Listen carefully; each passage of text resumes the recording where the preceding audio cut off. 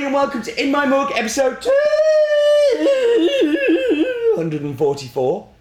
On Monday, the 15th of July 2013. That's getting weirder. And I'm your host, Stephen Layton. And this week, as always, great coffee. Not so much of a great story to go with it this week, but lots and lots of interesting descriptors and somewhere we haven't been for a while, so it's good. But before that, it's time for the news. Let's get on with this. Espresso course. There are a few places left for the espresso course. I'm going to put a link somewhere. You should go snap up one of these espresso courses. Dale and Chris run them, and it has been really, really well received so far. So go sign up. Last couple of places to be quick. You may notice if you're watching this on In My Mug website that there is a new video player around me. It seems to be much more reliable. It also has a full screen capability and doesn't keep you hanging around quite as much. Seems to be buffering much quicker. I'm much happier with it. But I would love to hear your feedback and your experiences with it. And beans means tasting. Do not forget the guest blend this month. It has gone really well. I would hate you to miss out. This is one that will definitely sell out before the end of the month. And you guys have said that I'm a bit mental for doing it, but you like it, so that's good. And that was the news!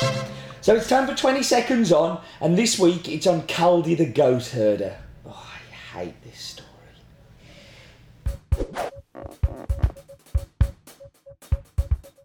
Okay, let's get this over with. Caldi was an Ethiopian goat herder who discovered the coffee plant. According to popular legend, Caldi noticed that when his flock nibbled on the bright red berries of a certain bush, they became more energetic, jumping goats. When he chewed the fruit himself, he felt exhilaration from the berries and decided to take them to a local monk at a nearby monastery.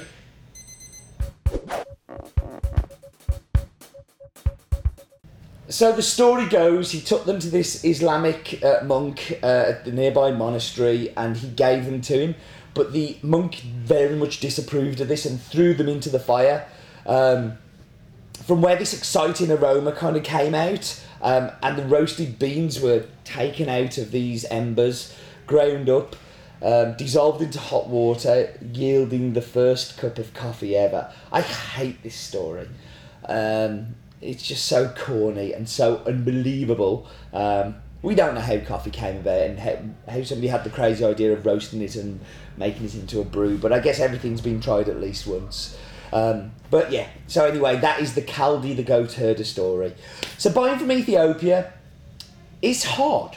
It is really difficult. You can't build relationships. There's nothing long term. You buy one year and you can't buy the next year. It's really, really difficult. So what we have to do, we have to cup on the table and we have to find coffees we like. And then when we find them, I turn into Inspector Layton and with my big magnifying glass and try and find out with detective work where it's from. So this one is from Ethiopia and it's from the Gedeo zone, west of the town of Yirgacheffe in the Guji area. It's around about 4 kilometres away from Yirgacheffe. The mill is called Kerbal Aricha, and it is owned by Safarah Barani, who takes coffee in from around about 700 smallholders. These guys will have as little as 200 plants in their garden to having maybe a couple of thousand, but very small. But the mill produces around about 5 containers of specialty coffee a year and around about 10 commercial grade. The varietals could be absolutely anything because there are so many different producers, but they are normally made up of Typica and other heirloom varietals. And this is what you get in Ethiopia. Lots of small growers, lots of small mutations of plants, little interest in separating and finding out what the varietals are.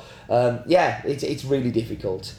The altitude is varied again because producers live all over the place, but it ranges from 1950 metres above sea level to 2,100 metres. And I guess that's about as much as we know.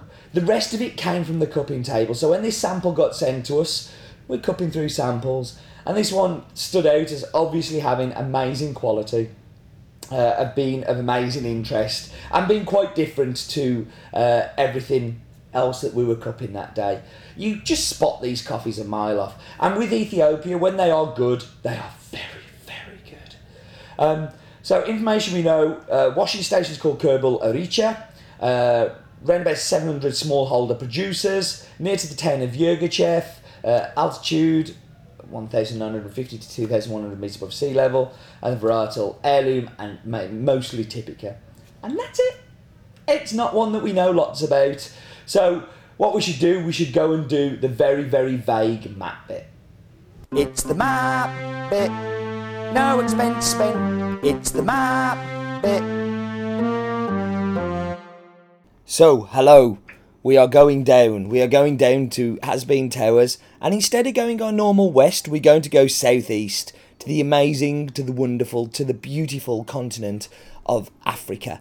Africa is huge. It has 18 coffee growing countries. It has a population of 1 billion. And yeah, I think it is. Yeah, I'm rubbish with numbers. But look at that surface area. Like, the UK is just a mere speck on the dot compared to the size of the continent of Africa. It's a very, very big place. So we need to go down to Ethiopia, which is where this coffee is from. Now, most coffee is grown to the central and south of Ethiopia. There's a little bit up north in Harar, but we are going to look at the country as a whole. So the name is Ethiopia. Has a population of 84.7 million. Is just a huge surface area. Again, a very, very big country. And the capital city of this amazing country is Addis Ababa, which is a very famous city. But we are focusing down on a smaller city or town called Ethiopian Yirgachev. Yirgachev is very, again, famous. It has a population of around about 20,000 people. And this is the region of Yirgachev. We're going to kind of shoot down to Aricha. Now, this is the town of Aricha. And Dale the cow is going to tell us a little bit about the farm. So, it has an altitude of 1950 to 2,100 metres above sea level. Varietals are Typica and heirloom varietals. And that town, Yirgachev, is the nearest kind of bigger conurbation, if you like. Aricha is a very, very, very small town. It's around about 4 kilometres from Yirgachev. That was the map bit.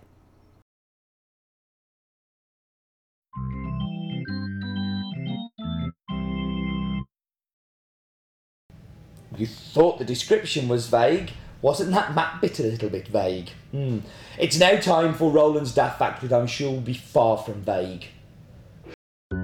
Roland's Daft Fact of the Week. This coffee we know is a Yirgachev because it's a grade 1, but other grades of coffee can be called Yirgachev if their cup profile matches that of Yirgachev. So you can have Sidamos called Yirgachev, your Yirgachev's called Sidamos. It's a crazy world. Roland's Daft Fact of the Week. You know what, Bluey?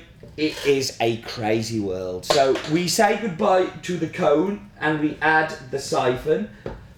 My pinboard, my wheel of death is dying. It's falling apart. Might need to repair it. So we have latte. Oh God, latte. Right, okay. Well, I was going to have a milk drink anyway, so latte's fine. So that is our wheel of death. I'm going to whack you on pause. I'm going to go and make tasty, delicious drinks, and I'll be back with you in just a moment.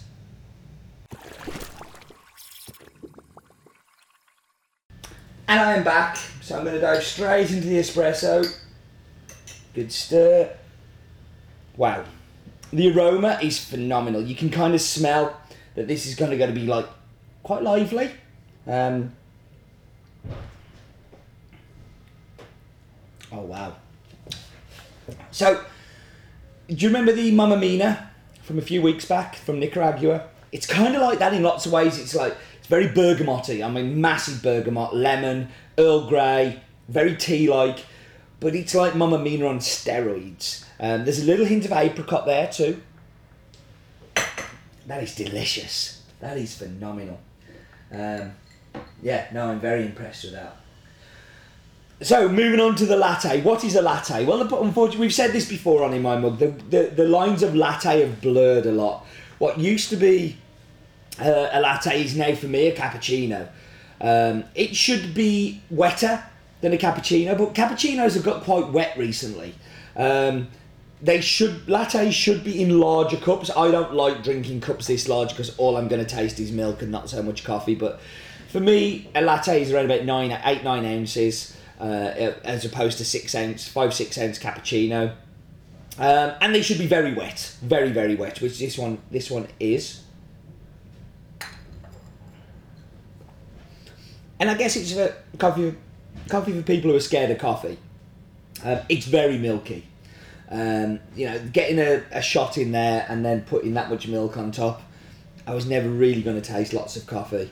They're okay. Just lattes are not for me. For me, lattes have kind of become flat whites, but I don't really know what a flat white is either. So I'm not making a lot of sense, am I? Can you tell I don't like lattes and I don't like flat whites? I like cappuccinos in the right place at the right time. There's only so many things you can do with coffee and milk and call it a different name. But hey. So let's pour the drink. So I made Chemex because I am the king of Chemex. I have a crown and everything. This is going to be amazing in here, by the way. I just know it is.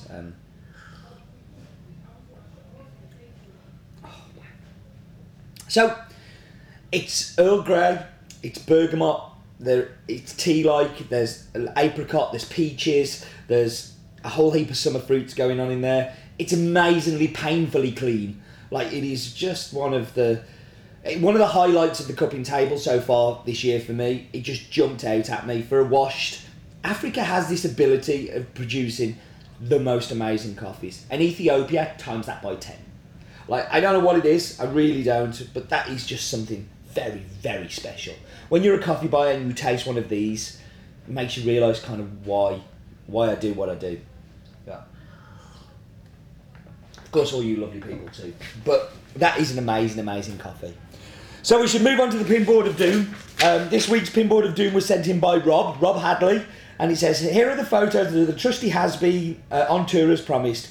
One is in Gorome, Cappadocia in Turkey, with breathtaking surgery. The other is in the Blue Mosque in Istanbul. Turkey is an incredible country despite the rubbish coffee and wine. Regards, Rob. Listen, Rob, they are amazing. Absolutely really cool to see the Has-Been bag on tour as well. We like that a lot. We're having some more Has-Been bags done soon, but we might do something a little bit different with the next batch. They've gone really well. Like, we were scared about the minimum runs of them, but they went really, really well. So, it is now time for Steve's Vine of the Week!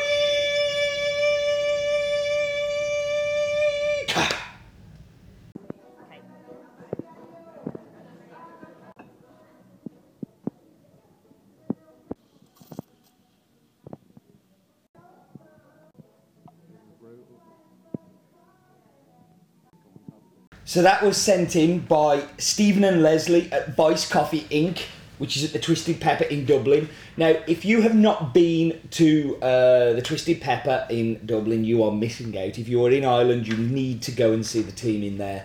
They do an absolutely amazing job. Like, really, really cool people. They don't just have us; they have other coffees in there too.